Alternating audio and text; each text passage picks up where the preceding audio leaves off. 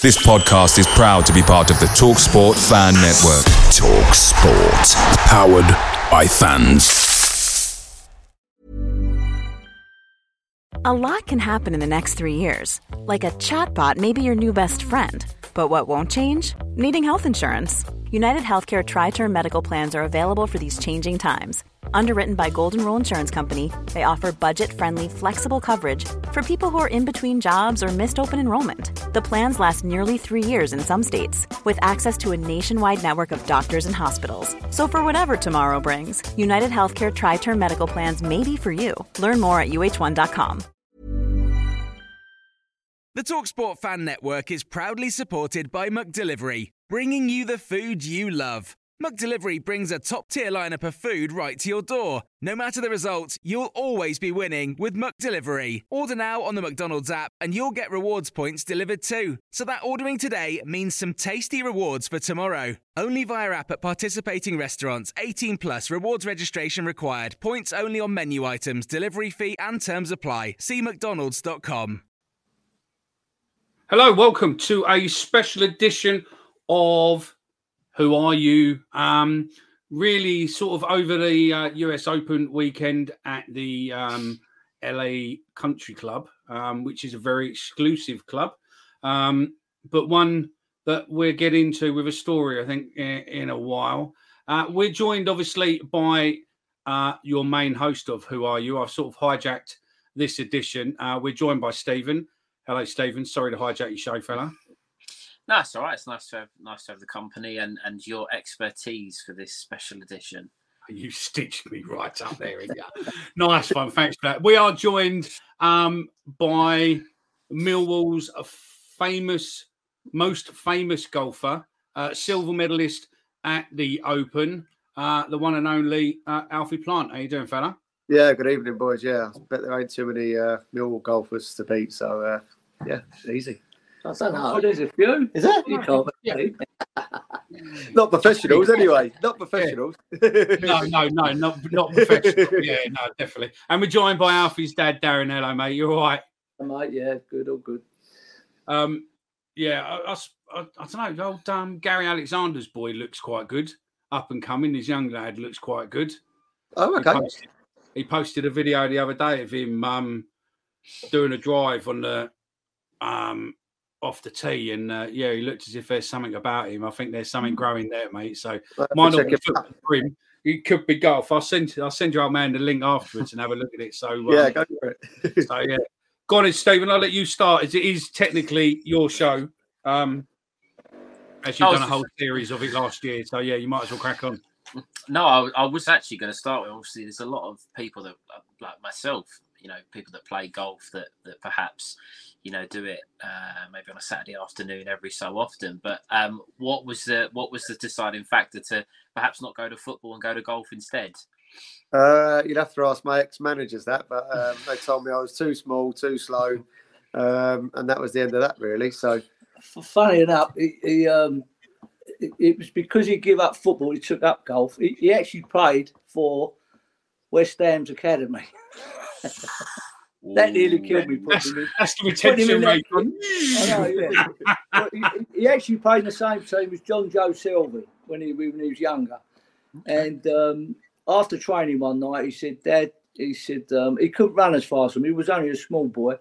He said, I don't like football, Dad. I don't want to play no more. I just want to play golf. And that was about 10, 11 years of age. And it turned out to be the best thing ever done. And I didn't have to go to Chadwell Heath every other night. And I mean, obviously, in terms of, being Millwall fans, I'm assuming turning up at West Ham possibly wasn't the first choice, but it was the opportunity that was given to you. Why Millwall? Where did the Millwall link start from? Go on, you might as well tell. Well, we come from Old Kent Road as a family, and I lived up Pepys Hill most of my younger life, on Omni Road, and kind of the old family's Millwall. So it was, you carry it on, don't you? Your kids carry it on, and so yeah, it's in your blood, isn't it?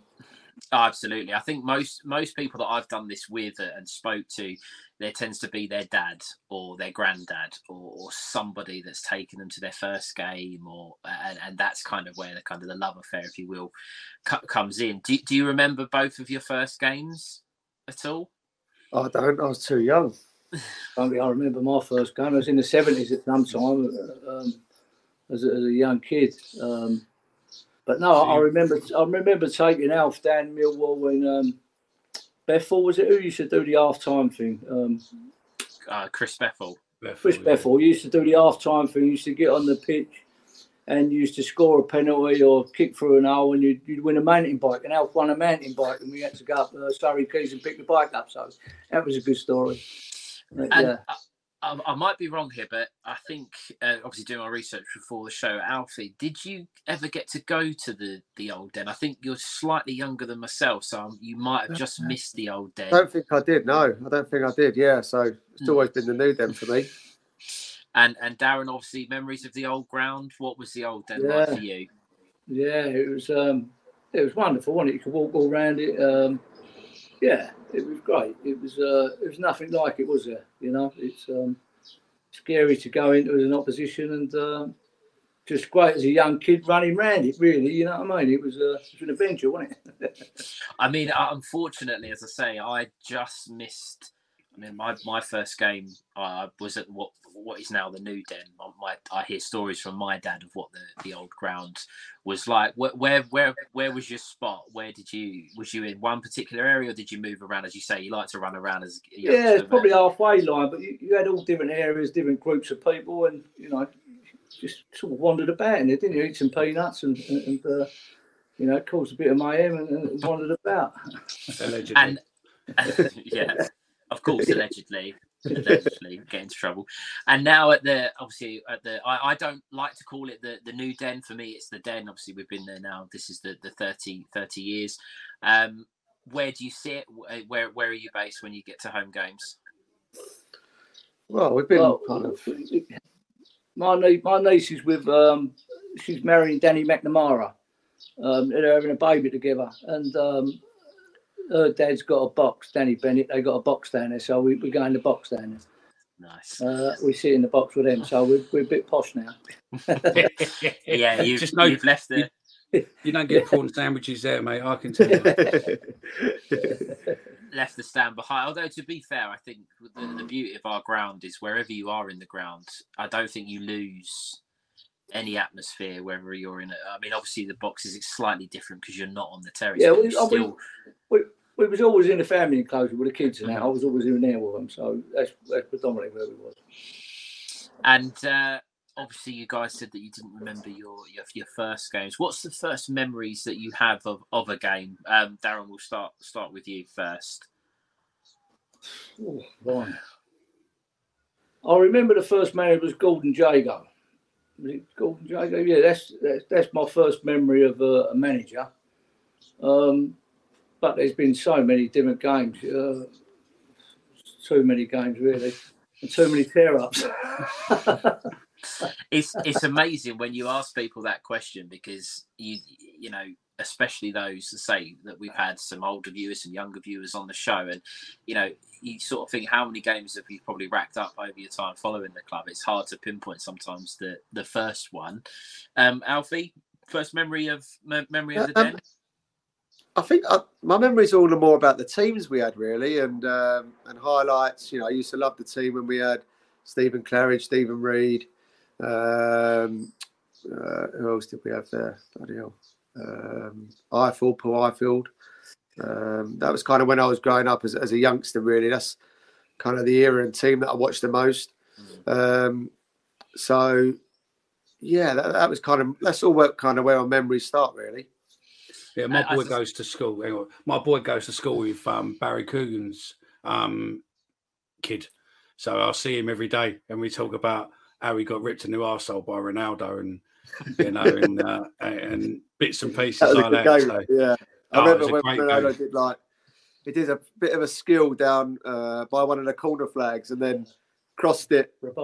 Is that what it's called? Yeah, and he chipped it across, and it was I suppose it's a good thing to say you watched him play when he was kind of on his way up, really. It's quite funny because his boy is banging into his football and stuff, and he's like, Ronaldo and Messi and all that, and you're like, one day he was talking a while back now, and I just went like, your dad's played with Ronaldo, and he was like, have you? Like, you must have seen the video by now, surely. His dad's like, no. And then he obviously he talked him into having a look, and it was like, yeah, no, look, your dad played against Ronaldo, mate. He's doing good. Do you know what I mean? He got ripped a new arsehole, but yeah, no, he done all right. Do you know what I mean? It was FA Cup final. I mean, regardless if that was the end of your career. But I mean, on defining moments of the career, I mean, obviously, how did you get the invite to play in the Open? And also, how was it to be the best amateur there? Yeah, so 2 weeks before I won the European Amateur at Walton Heath, and the winner of that got a spot in the Open. So it was all very last minute. And then being the best amateur there was unbelievable, really. It put me on the map, opened up a lot of doors, and also gave me the confidence that one day I might be able to compete at the highest level. Who was you paired with? Do you remember who you were paired with in all of your rounds or your final rounds? The first 2 rounds I played with Ablam Lahiri, is it? Ablam Lahiri, Wesley Bryant. And then the third round I played with Thomas Peters. Yeah. And then in the final round I played with Brandon Stone. As an outsider, and obviously we know what it's like when you play football. I know what it's like when I've been at the Den, because I've been pitch side with doing different bits and pieces there. And the noise, the atmosphere is great. And I've played golf poorly, but I've played golf. And that's a tranquil, silent, peaceful environment, birds singing, all of that. What's it like to play in the biggest game or the biggest game of golf in the UK with what's there? Probably 40, 50,000 people following round in there. There's a immense crowd, isn't there? There's 260,000 people got through there in 4 days. Wow. It's one of the biggest crowds they've had. And obviously, being at Birkdale, it was so close to Manchester and Liverpool, it's just banged out. I mean, they love that golf up there. But, with the atmosphere, as you said, and all the people, that's something that I could never practice. I never knew how I was going to handle. So, it was literally first tee, all the people like shouting and screaming. We had loads of fans come up with their flags and everything. So it was a little bit like a football match at one point. But, I didn't really know how I was going to deal with that until that moment, really. And, I'm just, I was just over the moon that I managed to get through it and be able to compete. Do you just blank it out, or do you put earbuds in? And just come on. I'm always a big believer. You've got to feed off the atmosphere and try and use it to your advantage. For how nervous I was, adrenaline and excitement kind of took it over, and you just got to kind of embrace it. So yeah. Am I right in saying, you might be able to correct me if I'm wrong here, was you the only amateur to make the cut that particular year? I was. So it was on the Friday night. I still got 2 rounds to play, but we kind of took over the one of the hospitality tents. There's probably 100 of us in there, all singing, all dancing. There's beers flowing. It's like, because I basically already won, But I'm like, I'm only halfway through the tournament here, so it was tough to pull away from the celebrations. But unfortunately for my brother, I just made sure I had plenty of balls in the bag. I was like, right, as long as we finish the last couple of days. His brother caddied him. His brother Albert was on the bag, his brother. So I had 2 of them walking up later. I was going to say, because that's quite a... I mean, I know I follow the golf to a certain extent, and that's quite... No, hang on, Stephen. Stephen, stop. How many winners have you had betting on golf recently? Let's start there. I follow golf as if it's just an off cut. How many winners have you had recently on picking placements and people winning the golf? I've had a few. Yeah. You've done well out of the bookies on it, haven't you? Yeah, I've done all right over the last few years. I've obviously followed the majors. You follow other tournaments as well, but I've had a bit of luck. I had Koepka in the PGA. Had a place with Victor Hovland in the Masters, and I've currently got Fowler and McIlroy in the Open this time round. So he's just on behind us now, so you're doing well. I do like my golf.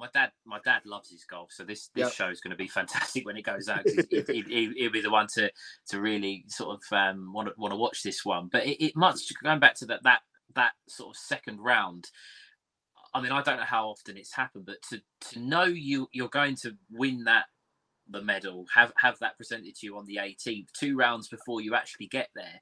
I suppose, as you say, celebrating afterwards, it must be very unusual knowing you're going to have that at the end of it, regardless of how you play. I think that's the thing. For the big tournament going on around me, I was kind of in my own mini tournament as such. Mm-hmm. But I still have my own goals. I think it was top 12 at the time, gets an invite back into the Open the following year. Mm-hmm. So I was still kind of chasing that. I was around 25th going into the weekend. And you know what? I shot 1 under on the Saturday, which I was really pleased with, but the pros absolutely blew me away. I think Brandon Gray shot the lowest ever Open score, and I actually moved backwards. I went from 25th down to about 47th or 48th. So, it was quite a tough day, really, but Sunday was nice. A little bit of a holiday, just relaxed, enjoyed myself, tried to take it all in, and that's it. On your final, you putt the 17th, you putt your final 17th, and you're coming up to the tee for the 18th, and obviously you take your tee shot, you're up there, and then you start making your way to that final dog leg into the final hole, where everyone and anyone is. Yeah. That must be, you're so nervous of just wanting to finish to say, yep, I've done it. I've completed it. I've got the silver medal.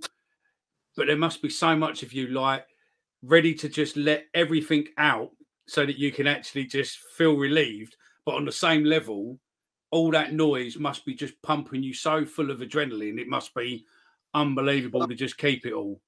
That the setting at Birkdale on the last, I've got the 2 stands either side with a clubhouse at the end where all the members in that stand. And apart from actually winning the Open, I've had the same reception and the same walk down 18 as Jordan Spieth did or that week. So I probably got more of a reception and the feeling than second place in the Open, which is probably a much better achievement. So for me, that's what kids dream of. I remember being a youngster late at night waiting for my mum and dad to pick me up, this putt's for the Open, or let's try and get up and down on the chipping green for the Open, or that was kind of me growing up as a kid reenacting that, and to actually do it in a mini version was exceptional. It was almost dreams come true. I suppose it's also sorry. God. I was going to say to Darren, obviously you said that it was your 2 sons walking up the 18th. I would imagine you probably couldn't have imagined it would have gone any better than that, really. Well, I was crying my eyes out. Me and my wife, we was just in floods of tears, and we must have been 60 hand in Millwall up there. Do you know what I mean? So it was we took the gaff over, we had flags up everywhere. It was #Team Alfie, and I was just in floods of tears. It just opened up. It's a funny story. I also heard it 1,000 times, but I come running down the stand after we'd won it, and I'm up skipping and jumping, and the BBC is outside. So the bird, what's her name? I don't know. Quite a famous bird. She stuck the mic in my face, and she said, Mr. Plant, how do you feel? I went, how do I feel? I said, both my boys had just walked up the 18th for the Open. I said, Bill Yates, he couldn't afford that with his kids. He couldn't afford this. Anyway, got home. Well, so I said to the geezer at the BBC, I said, do me a favour. I said, we're in a bubble up here. Anything you get on the screen, can you put it on a USB stick? And when I get home, I want to watch it afterwards, because I didn't know what was going on the outside world. Anyway, I cut it all short. So we got home. We've all sat around as a family. I said, come, we watch the highlights. So I plugged it in. So there I come running down the stairs. Yeah, Bill Yates, they all went, who the fucking hell's Bill Yates? I meant Bill Gates, didn't I? Yeah. And they said that went to about 50 million people, you know what I mean? So I looked like, right, Pratt. But, obviously, we got in touch. Well, I got in touch this week. I sent you that that news article from the Daily Telegraph, I think it was, with obviously the LA Country Club. You've played there, haven't you? And, we played the 2017 Walker Cup. Yeah, go on, sorry. And Millwall turned up there, and it was nice in the article where they turned around and when someone obviously said to him that, Millwall's motto is no one likes us, we don't care. And they went, yeah, that probably should be ours as well, because that's how we are. I mean, how was playing there with the Millwall following what obviously followed you over? Because we have a massive contingency of Millwall fans in LA. A pal of mine lives out there, Stuart, LA mate. And to play probably in one of the most exclusive clubs in the world. I mean, let's be honest, they pick and choose who they want. They don't have film stars.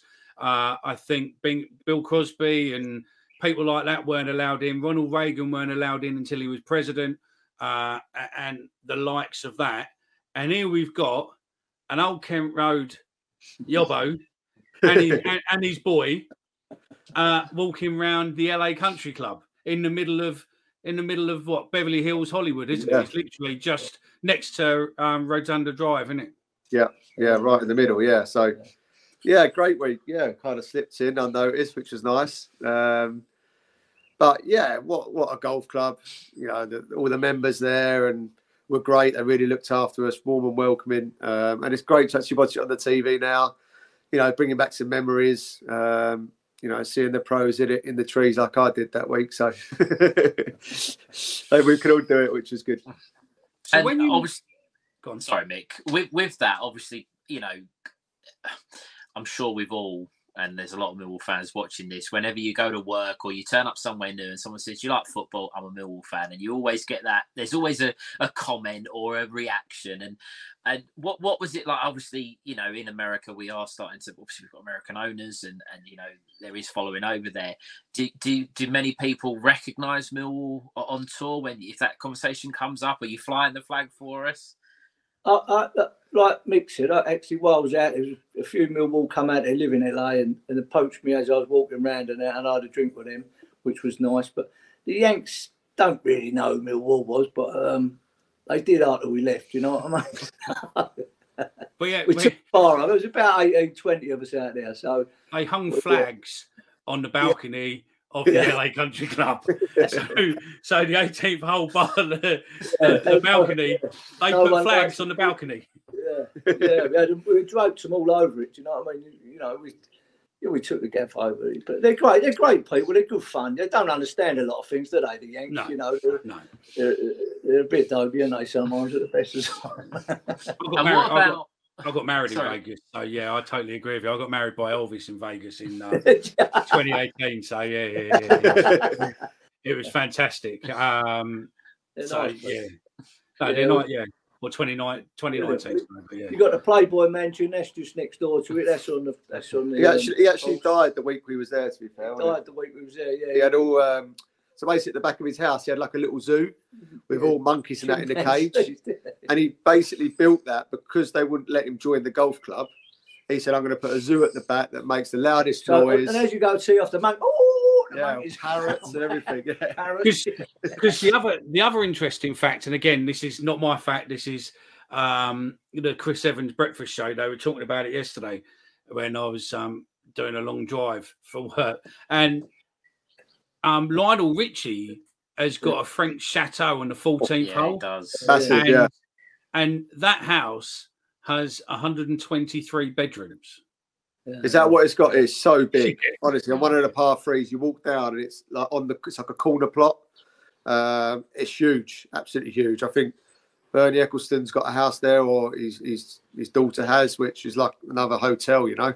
I said the driving range, they've got a driving range there, and they said that's the dearest bit of real estate in LA. That's the driving range. Yeah, that was, I think, 350 million 5 years ago. Yeah, just about acres of ground. So loads of that. But then you get a lot of poverty out there and a lot of homeless and things like that. There's mad. That was the bit what shocked me with LA was when you drive around LA and you get to Skid Row and there's literally people living in tents going about a proper job where they've got like 2 or 3 tents, is in like their separate rooms in their house, And we saw a geezer getting dressed in a suit in the morning, and he's like got all these boxes and everything else inside the tent, brushing his teeth and doing everything there and going. But it is literally like, I suppose it's like our cardboard city back in the day around Waterloo.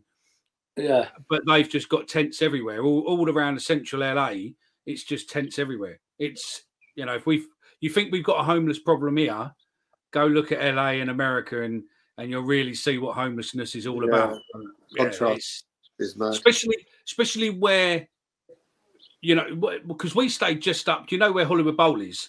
We stayed in the hotel next to Hollywood Bowl, and you come out of there and you walk down, and obviously you got Hollywood Boulevard and all that. But if you get down early enough, when you walk around, there's people sleeping on the streets of Hollywood Boulevard. Yeah. So it's just really weird where you think that America and Hollywood is all this glamour and all that. It's pretty much like a posher version of fucking Oxford Street, really. Yeah, I thought Hollywood was like Margate. You know what I mean? All them stuff. It was dirty there, wasn't it? You know, it's we stayed in Santa Monica, which was quite nice, the beach there and that. But yeah, I didn't rate it. I didn't rate Hollywood at all. No, not really. No. It's a nice place, but you know, obviously where we was the course was fantastic. The place was fantastic. I'll tell you another little quite funny story. He come walking around as George W. Bush with all his security guards. Must have had about 20 of them around him. So at the Open, I had caps made with hashtag Team Alfie. That was his logo. So me and Alf are standing there on the tee, like a practice thing. So I said to Alf, I said, I'd love to give George Bush an hat, one of the caps, Team Alfie. He went, oh, no problem, Dad. He went, oi, George, over here. So George has come through, pushed the security guards out the way, come over, and I put an hat on him. He met him the day before. He said, yeah, he's a nice bloke, Dad. Should have got a picture. Yeah. You see, my claim to fame was that you remember with the Regen battle when we had the Regen with Lewisham Council and all that lot. I hijacked, or I got invited to Dulwich. Dulwich Hamlet was going to Parliament to do a little protest thing in Parliament, and I went there and I took some Millwall flags, scarves, just to get some photos. And he didn't even get a chance to know what was going on. I've just gone pop on Jeremy Corbyn and took a picture, right? Not because I wanted Jeremy Corbyn to support it. I just knew that if I put that picture on the internet with the Regen hashtag, etc., it would just go mad, mainly through people abusing the picture. What's that doing wearing this and all of that? But literally, and it worked. It just went mental. But I just literally went pop photo. Thank you, I love that back. And he didn't even know what was going on. He just went, yeah. So, I've done it, but I can't beat a president, unfortunately. I've just got some homeless fella who used to be in the Labour Party. So we'll go back onto the Millwall bits of the set. But stepping from amateur, you won that big accolade. Did you have to then go pro, or was it more of, actually, all these doors have opened. I've got sponsors on at me. I've got golf club people throwing stuff at me. It's now time to go pro. And how different is it from being amateur to being, pros? And I suppose you've got to earn your money being pro as such because of the sponsors and everything else. I mean, just how different is it being one I think to the other? The Open was in July 2017, and it's hard. Hindsight's a good thing and a bad thing, but I almost wish I should have turned pro straight after the Open. Kind of rode the wave and turned pro then, and just got going while I was full of confidence. I did hang about for the Walker Cup, which was later in the year, September. So I kind of had 2 months of just being on cloud 9, floating around. And I felt after Walker Cup, I kind of was in kind of a bit of a decline. And that was kind of when I was getting my opportunities. And it kind of felt, kind of looking back at it now, kind of went against me. So I kind of, after such a high, you've always got to have a low eventually. But yeah, so I didn't have to turn pro as late as I did or as early as I did. It was completely my choice. But the Walker Cup was one of my dreams. It's on one of my lists to be able to accomplish and achieve. And I felt like I nailed on the team by that point. So that's why I hung on. And the pro game is different, especially coming from an amateur level, because one, the support you have around you. I was in all the England amateurs setups. I had like 5 or 6 coaches. They would used to travel to events, so cover all expenses and costs, and it was kind of in your own little bubble, really. And then when you turn pros, literally stops that day. So I lost all the coaches and all that support, and it's all down to you all of a sudden. So a big adjustment. If you want to have such a great team around you like you do when you're at the top of your England game, then expenses get tough. So it is a big adjustment. Some people take it pretty easy, some take a little bit longer. But yeah, your journey is your journey, and you can't change it. What was the best once you went pro? Obviously, sponsors or freebies you get given to you through winning the Open, probably onwards, but either the Open bit or when you went pro, what was the best freebie item you got given? Best freebie item? God. I think it's all like golf related, so it's like... Did you get a driver and that driver now goes everywhere with you, or was it the thing is, I was kind of getting that, being a top amateur, you was kind of getting that service a little bit anyway, so the transition that way. No one gave me a Ferrari, unfortunately, or a nice Rolex. But yeah, I don't know. I haven't really got any favourite gifts, to be honest with you. And obviously, just before coming back perhaps onto Millwall, just one sort of final bit on the golf.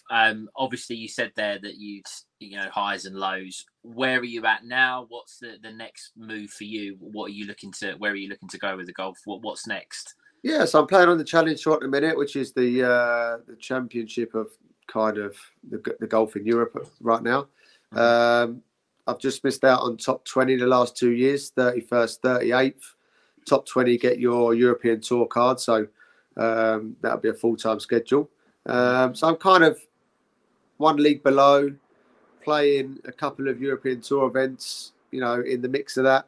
So I feel like I'm really close, but really far at the same time, until you get off that tour and get on the European Tour full-time. I'm not quite there yet, but the game's in good shape. I've learned a lot over the years. Practicing hard and travelling around. So fingers crossed this is the year. You are still young though, aren't you? I feel old out there now, but yeah, they say kind of once you start getting to 30, you've kind of got enough experience under your belt that, you kind of start coming into your prime. So hopefully whoever come up with that is right. I guess so. It's the same, obviously, with football teams. You start off as a youngster, you play kids football, as a golfer you play rounds of golf as an amateur, and then the practice probably intensifies, even though you've made it as a pro. I suppose you're probably practicing and playing as hard as you are now than what you were when you probably first took it up. Yeah, 100%, probably more. It's probably structured a lot better, but even when you move up a league, it's almost like hard work starts there. I don't think it ever stops. I think every level you climb, you feel like you got to work harder or improve more. But it's little steps, little goals trying to hit week in, week out, and just gradually, climb the ladder.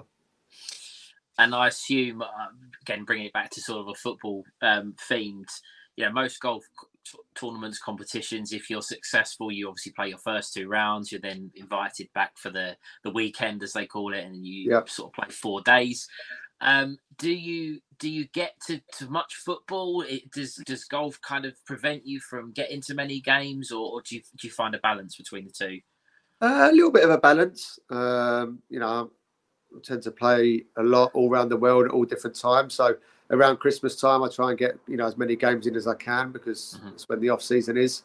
And then just try and squeeze them in when I'm home. The Saturday games, if I'm at a lot of Millwall games on a Saturday, then the golf's going terrible. So I try and miss as many as I can, to be honest with you, at the minute. But yeah, Christmas time, I try and cram in as much as I can. And I mean, obviously, this is just a question purely out of curiosity. Do you, have a lot of people that sort of recognise you when you're out and about? Do you get that? I mean, obviously, you know, you look at someone like, you know, Rory McIlroy, Tiger Woods, you know, they. Hey, I'm Ryan Reynolds. At Mint Mobile, we like to do the opposite of what Big Wireless does. They charge you a lot, we charge you a little. So naturally, when they announced they'd be raising their prices due to inflation, we decided to deflate our prices due to not hating you. That's right. We're cutting the price of Mint Unlimited from $30 a month to just $15 a month. Give it a try at mintmobile.com/switch. $45 up front for 3 months plus taxes and fees. Promo rate for new customers for limited time. Unlimited more than 40 gigabytes per month. Slows full terms at mintmobile.com. Picture the scene. All of your mates around, you've got your McNugget share boxes ready to go. Partner this with your team playing champagne football. Perfect. Order McDelivery now on the McDonald's app. There's nothing quite like a McDelivery. At participating restaurants, 18 plus, serving times, delivery fee and terms apply. See mcdonalds.com. Obviously they're at the right top level, but do you have sort of like a following that know you from course to course? Does that come? I think maybe, you know, yeah, if you're a big golf fan and follow it, they might recognise you, but not really. Golfers, I think, tend to go a little bit under the radar. He puts his bins on, goes undercover. They probably know your old man most, don't they? One day, yeah, Bill Yates is going to come up to you and go, thanks for giving me a call out on BBC. So go back to Millwall then. We'll go with you first on there, Darren. Your favourite all-time player? My favourite all-time player, it's got to be Urlock, isn't it? You know what I mean? I love Urlock. You know, Danny Mack's my favourite at the minute. You know what I mean? I'm gonna say that. I am in the Danny Mack fan club. Yeah. Listen, here come good mate. He's having a baby. Ask that fella there, mate. Listen back to come on the show. Yeah. You're getting your own back now for the start of the show. I'm not against Danny McNamara. I just think, like all professional footballers, if you listen back to episode 23 and 24, you might actually contradict that. Do you know what I mean? No, listen, here come good Danny. You mark my words, mate. You know what I mean? In many ways, right now, that's Stephen's arsehole. No. I stand by what I say. If whether you're from the academy or whether you're bought or on loan or whatever, every footballer, there's Millwall fans demand the best from their players, and I think. But I'll say one thing, right? And it's the same with Alf when he won the silver medal, or Danny when they step over. I've asked people this before. How do you deal with expectations? You know what I mean? It's such a powerful thing to deal with. You know, you're expected to do something.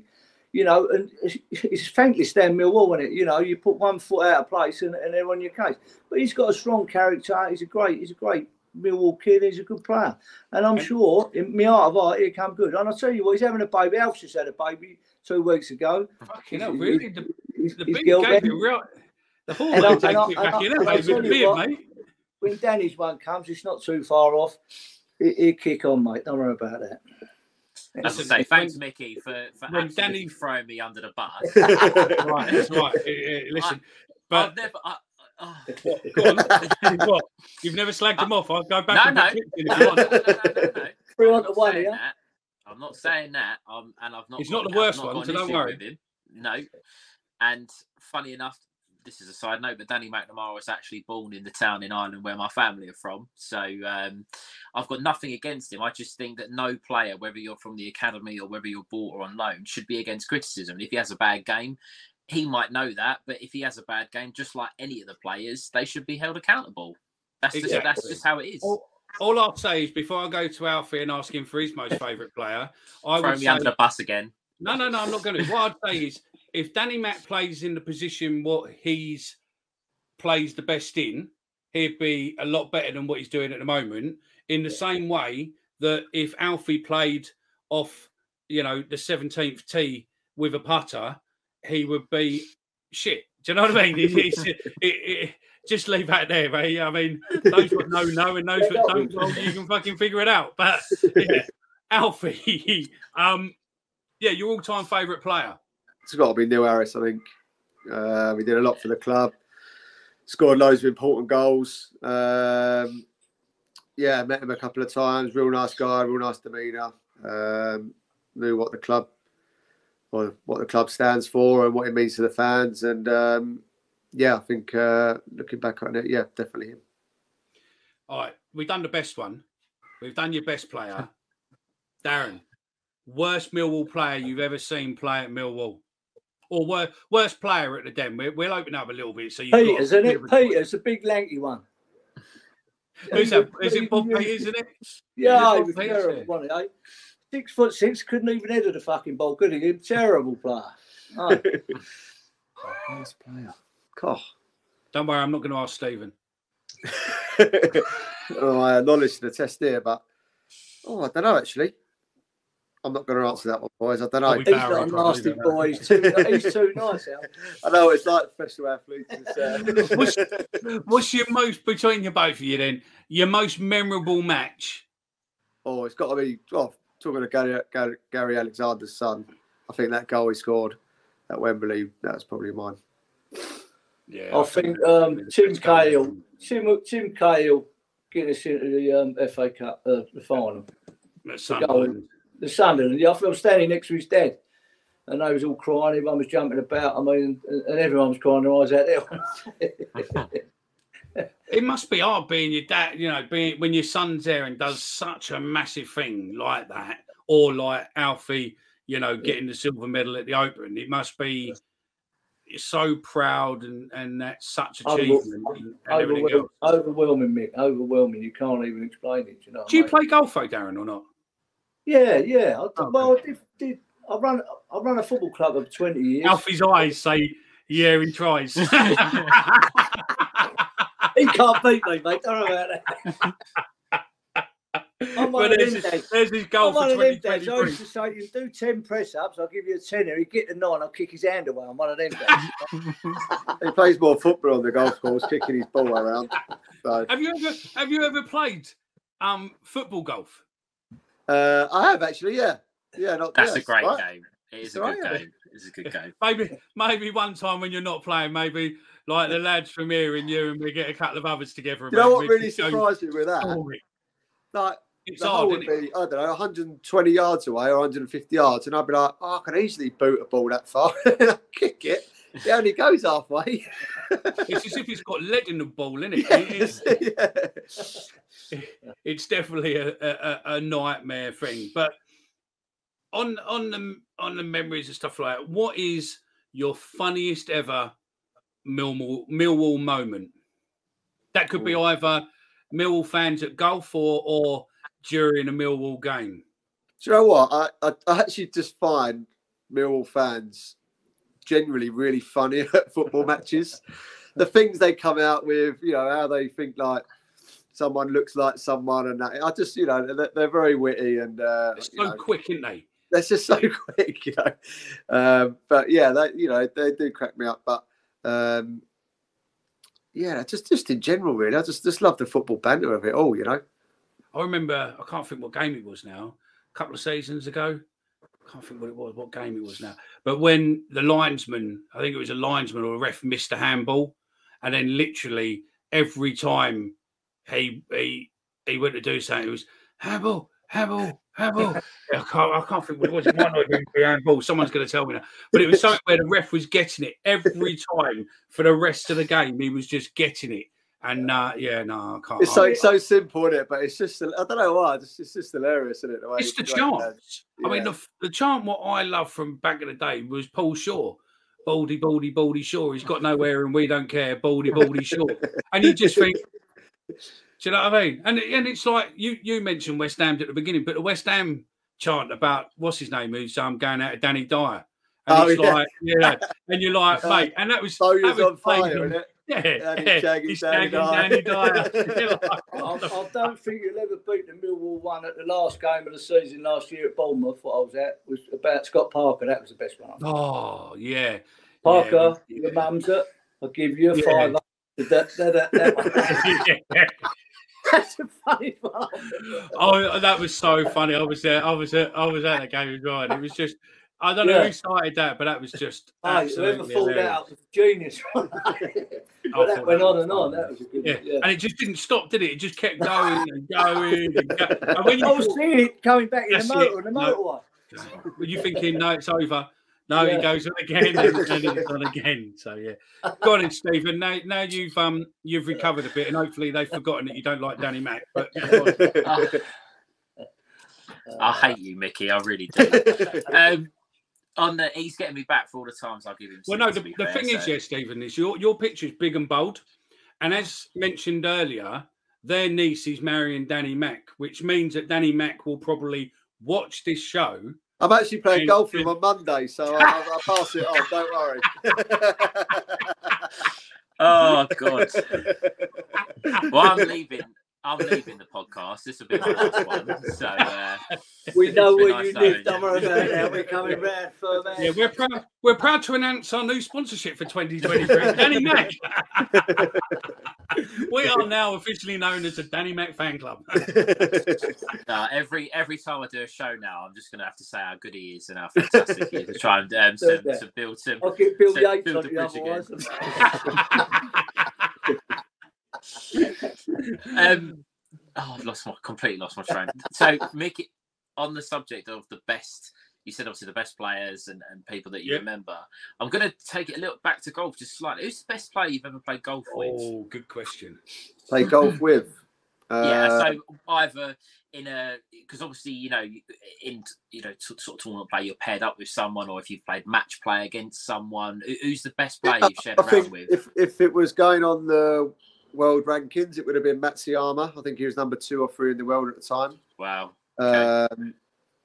Not that we spoke much. He ain't got one word of English in him, so that was pretty fun. But how impressive was it watching someone that close with their caddy, and obviously being second, third in the world, and you watching everything they do, because you were probably watching him like a hawk, what his caddy was saying, and making sure that you probably took the same hints as what he was. Yeah, play off this, play off that. Yeah, the green's got this much of a roll and all of that. As your brother's going, I ain't got a clue. It's a bit hard to understand when it's in Japanese, though, Mick. It's great. It is great, but there is hundreds of kids or men, that you've never heard of who hit it as good as the best players in the world, or even better. They just don't get through, So I've been in it long enough now that I've seen so much talent come through. Goosam was very good. Goosam played him. He was good. But, even lads in the amateur days, like Dan Wasney, like people you've never heard of who don't even play golf anymore. Just unbelievable. The young Irish kid that's just won. What's his name? Huh? The young Irish boy that won the other week. Tom McKibbin. He's very good. He won last week. He's 19. He's good. But there's so much talent out there. It's because of COVID. He was held up for 3 years, like most of them. It's a backlog waiting to come through. Do you know what I mean?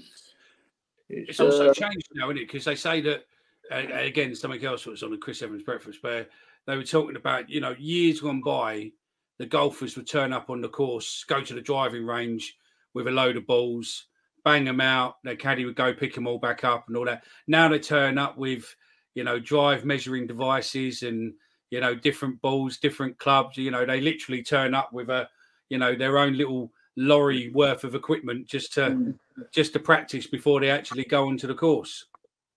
Yeah, the game's changed. Technology's now involved in it, every part of life. But whether that's good or bad, it can overcomplicate things. Some, too much information, sometimes bad.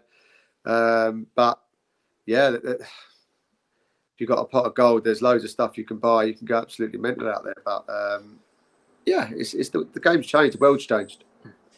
And obviously, you said at the start of the show that you yourself made the decision that you didn't want to play football anymore. It wasn't for you, or whatever it was at that time, and you decided to go down the golf route. I mean, playing in academy football, obviously you're very similar. You're trying to get the. There we go. No, we're back. Still there. You're trying to sort of take the first step to become a professional footballer. That's Bill Yates. It's active. With the golf, is it similar? You know, you say that there's a lot of players that fall by the wayside that perhaps don't quite make it and then give it up. Is there a similarity between what you've experienced perhaps at football at a young age to golf? Is it similar, or is it because it's a completely different, an individual sport? I think golf's that they are very different. You know, football is all about opinions, regardless if you are the best or not. You know, you can not get through. But with golf, normally, if you are the best and, you've got the financial support, you will get there in the end. Because it's all down to you. It doesn't matter if someone doesn't like you or thinks you're no good. It's it's all lies on your shoulders. And if you shoot the scores and win, then you're going to keep going up. No one can stop you. And again, bringing it back to football, obviously, with... Is that Mickey? Oh. No. You woke up, Mick? Yeah. No, my boy is on tablets, so I'm just saying, yeah. My alarm went off for that. I do apologise if everyone just searched in their pocket for their alarm with their iPhone. Someone's driving down the M25 going, what the fuck? As professional as ever on the podcast, Mickey. Always. Put it out there. We've already established that, the link with Danny McNamara. I'm not going to mention his name anymore, just so I can't be slandered anymore. Go any further with that. In the current squad, you're not allowed to say Danny. Who do you think is currently our best player, and who's your favourite player in the current squad? I'm interested to see the new signing, the lad from Scotland, the striker. I think there's somewhere we needed definitely a different option. I like Bradshaw. He works very well. He doesn't leave anything on the pitch anytime he plays. Good golfer as well, isn't he? I'm not sure actually. He plays, does he? Yeah, I think so. Yeah. Oh, yeah, okay. I think he does. Yeah. And he's a good golfer, though, isn't he? Who? Danny? Danny. Yeah. Yeah. He's playing a bit now. I think Billy Mitchell plays a bit. Isn't Saville really good? I'm not sure either. I don't know. I think he is. Saville, he used to play a lot. I think Saville's pretty near. If he isn't, he's near on scratch. He's supposed to be a right little bandit. So yeah. Well, hopefully he comes out Monday. Then we can have a right little game. Take his money. And obviously, a question we ask a lot of our other guests that we get come on this about memorabilia, things that you've got from Millwall, whether it be a shirt or anything. Obviously, you've got your flags that have been to the other side of the world, have been draped on the balcony at the 18th. Is there any other sort of pieces of memorabilia that you have, Millwall memorabilia that you have that you're quite proud of? Yeah, I've got a couple of signed footballs, a couple of signed shirts. The old white one, I think it was the away kit actually, which was nice. What, the Giorgio one or the? Yeah, Giorgio one. Yeah. Just a couple of shirts, a couple of footballs, and then the 100 flags we've got in the drawer. I guess he won last year in Britain. He won the challenge to us. So I've got the Millwall shirt on underneath my jacket. He don't know I've got it on. Do you have anything? Do you have anything Millwall in your bag? Yeah, I've got 2 head covers. Yeah, got 2. It's got the den on it. I thought you had. Yeah, I thought you had. But yeah. Yeah, it's good. A guy on Instagram, Caddy Club. They do all your teams and that. It's brilliant. Yeah, really good. Anyway, he's won the tournament, so I've took the top off. I've run across the 18th, and it's banged out there. There were 2,500 Frenchmen all round. So all I could hear was, and I've got my shot. I'm running to give him a comment. All I could hear was, "It's Millwall. It's Millwall. It's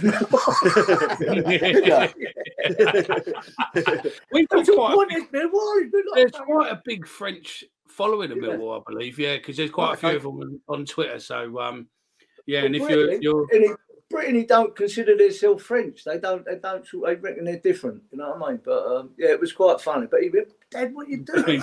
But I've always wanted to do it on the 18th for the shirt on, and I did it. It's a bit like Liverpool. He had his shin pads on and shorts as well. That's the thing. That's it. Yeah, pocket wanker. It's a bit like. So yeah.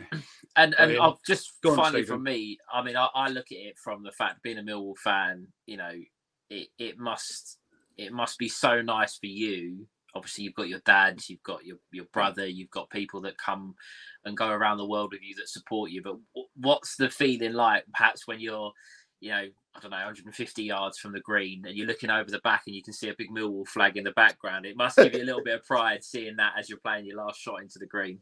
Yeah, of course it does. It's a completely different look on a golf tournament. It's, as you said, very normally prim and proper and very quiet. So, we bring something a little bit fresh, a little bit different to the golf tournaments. But yeah, we love our football and we love Millwall, and it's kind of been in our family for generations now. So it's good to bring them both together.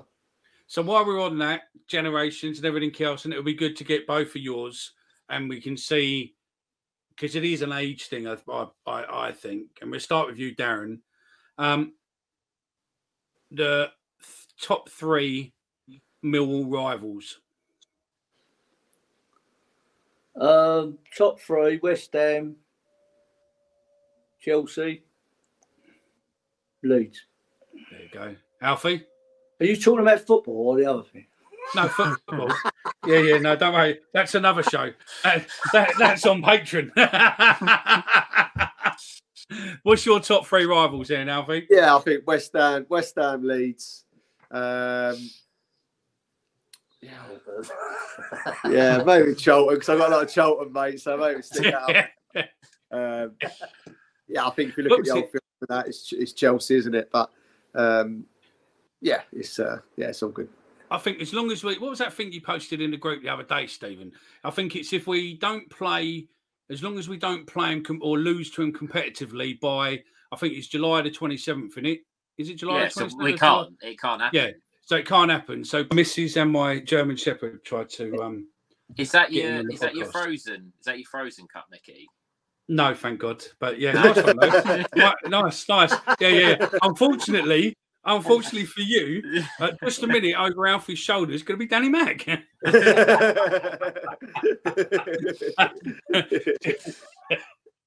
Yeah, we'll put it right on you. No. No, I've done a show once where every time I'm recording a show at night, my daughter will say to me, and she's out in a minute, and proud dad because she's finished the GCSE, she's done really well. She went for a job interview today and literally walked out of the job interview, and they phoned her straight up and went, "Would you like a job?" And believe it or not, it's not bad money for being 16 years old, and she's got a new job. And she starts shortly. So, yeah, proper proud for her, mate. Really, really proud daddy moment. So, yeah, good luck to her. Good luck, Chills. But, yeah, no, I've done a show once. And my daughter, every time I'm recording, she will make me a cup of tea in the most weirdest cup. So that could be a princess cup or a frozen cup or something else. And she's even given me cups before with the metal letters, with the stick-on letters. Yeah. I love West Ham written on it without me. So she'd put it on this side without me noticing. So that when I go like that, it'll literally be like, "I love West Ham" sitting on there. And I'm like, so I've hidden a lot of the W's now, so she can't get me on that one no more. But yeah. Why have I love Danny Mack on it next time? I'm telling you. That's it. No, I need that one. I need that one. That one for Christmas. I reckon what we should do is set Danny a target. If Danny can score 5 goals in a season, we'll get a little love heart with "I love Danny Mack" on for Stephen. I'll agree to that. I'll agreeing to that. That's absolutely fine. He's got to play higher up for that, unfortunately. But that's my thinking. He plays in defence, so I might be all right. But look, as I say, I have not. Can you imagine if next season he scores 5? I'll be playing this clip over and over again. I'll be outside his door. Don't worry about that. Yeah, we'll have Sammy, mate. She'll be the one. Is it Star Tattooist in there? I think it is. She'll be on you, mate. She'll be sitting there tattooing live, mate, on you.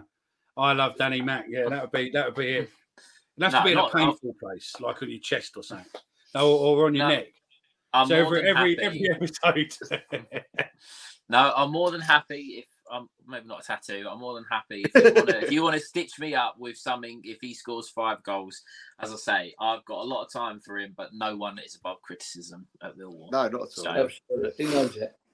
He says that now in the safety of his own house.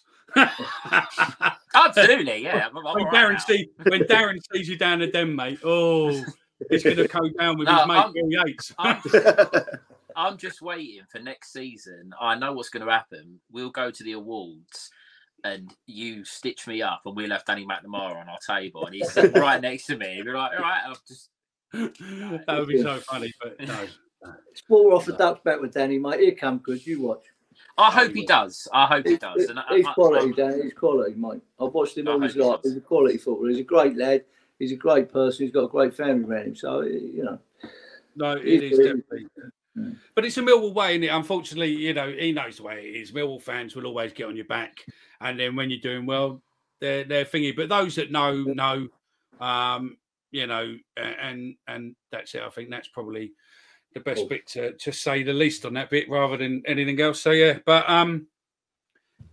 yeah, we've done the memorabilia. We've done that. I think we're pretty much covered. The only bit what we're taking now, obviously, because we're recording this on the Friday night, and it's obviously going out on the Sunday night when the Open the US Open starting to finish. So, who do you think is going to win then, Alfie? I knew you were going to ask that. Once this is going out, you're either going to be made to look as if you absolutely know everything about golf, or you're completely wrong. Shooflay's up there at the minute. I think he's not going to be too far away come Sunday. He's very steady. I like the way that golf's on in the foreground. Yeah, that's it. You see it in your glasses.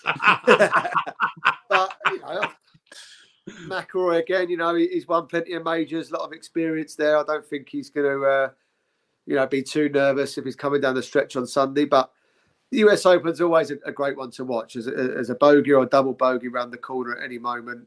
You know, there's some big swings all the time. So. Just hopefully it's exciting and yeah, so it's a good one to watch. You've played this course. Yeah. What do you class for people who are watching? What holes do you think are the tricky ones? Oh God, it all depends on what the rough's like. To be fair, when we was there, the rough was really thick. So as soon as you went in there, you'd have to wedge it out. So they was all tough. If you missed the fairway, they're all tough. But the greens are lightning quick. They've got some big slopes. I think they was actually saying on the radio earlier where they're too quick, they can't use much of the green at all because they're too slopey, which maybe if they slowed them down a little bit, they could probably get some more interesting flags or more dangerous flags. But overall, the course was a lot tougher then than it seems to be now. The scoring, I think, is pretty good. I will say, I'll ask you this one question. What's your biggest putt recorded? So playing in a tournament or whatever. And what's your biggest putt no one's seen? And I'm only going on that. He's seen, what's his name the other week? Got a 72-footer, didn't he? Can't think of his name now either. Oh, right. Okay. Yeah. So the biggest putt recorded probably would have been about 40 or 50 feet. But biggest putt no one's seen. Oh, it must be about the same. I don't know, actually. I was waiting for you to go 130 foot, you know. No. There is one I have seen, though, I think. I think it's the swimmer in the Alfie Dunhill. I think he held it from about 80 yards or something ridiculous. He did. Yeah. Who was that one? The best one I've seen, Phelps, and I might include it in this, but the best one I've seen was the one with, what was his name? It was the one where Donald Trump was looking at the ball and the other old golfer just went just easy. And he just literally come out and just lined up with his club, just literally walked up to the ball, dropped the ball and went, about there's right. And he just went, bang. And that was Jack Nicklaus. I've seen that, yeah. Yeah. And that was just, the confidence in him just went, that's easy to do. Look, do you want me to come and show you? And Donald Trump was like, yeah, go on then. And he just literally came up, dropped a ball and just went, pop. And it just flew straight in the hole, didn't it? It was as if it was magnetised. It was superb. So, yeah. His best round he's ever had is this week, funny enough. Tuesday, was it? Yeah, Tuesday, yeah. Tuesday, he shot 10 under around Sundridge Park with no bogeys.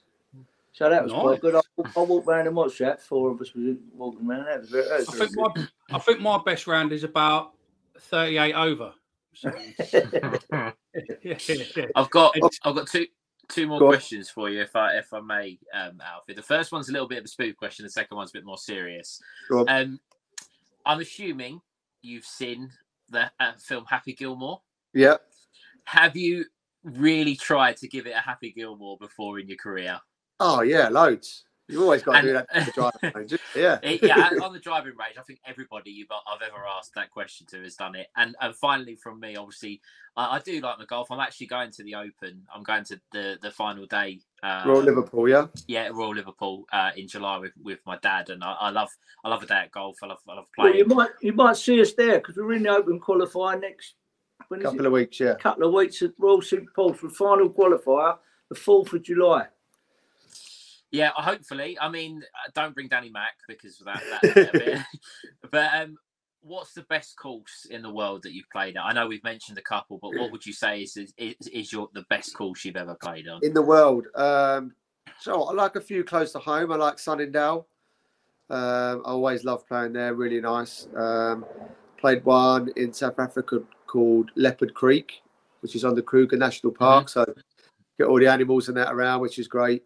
Yeah, they're probably my 2 favourite, I would have thought. So 2031, the Ryder Cup, you've got a bit to go to possibly get into the Ryder Cup, maybe. But say it goes your way, you get into the Ryder Cup, potentially it's going to be at the London Club. Right. By the time that's built, potentially there's going to be the new training ground of Millwall. Just behind, yeah. So imagine what it would be like if you could get into the Ryder Cup, and then play with, obviously, the Millwall ground or Millwall training ground right behind you. Biggest craze you'd ever seen. Absolutely.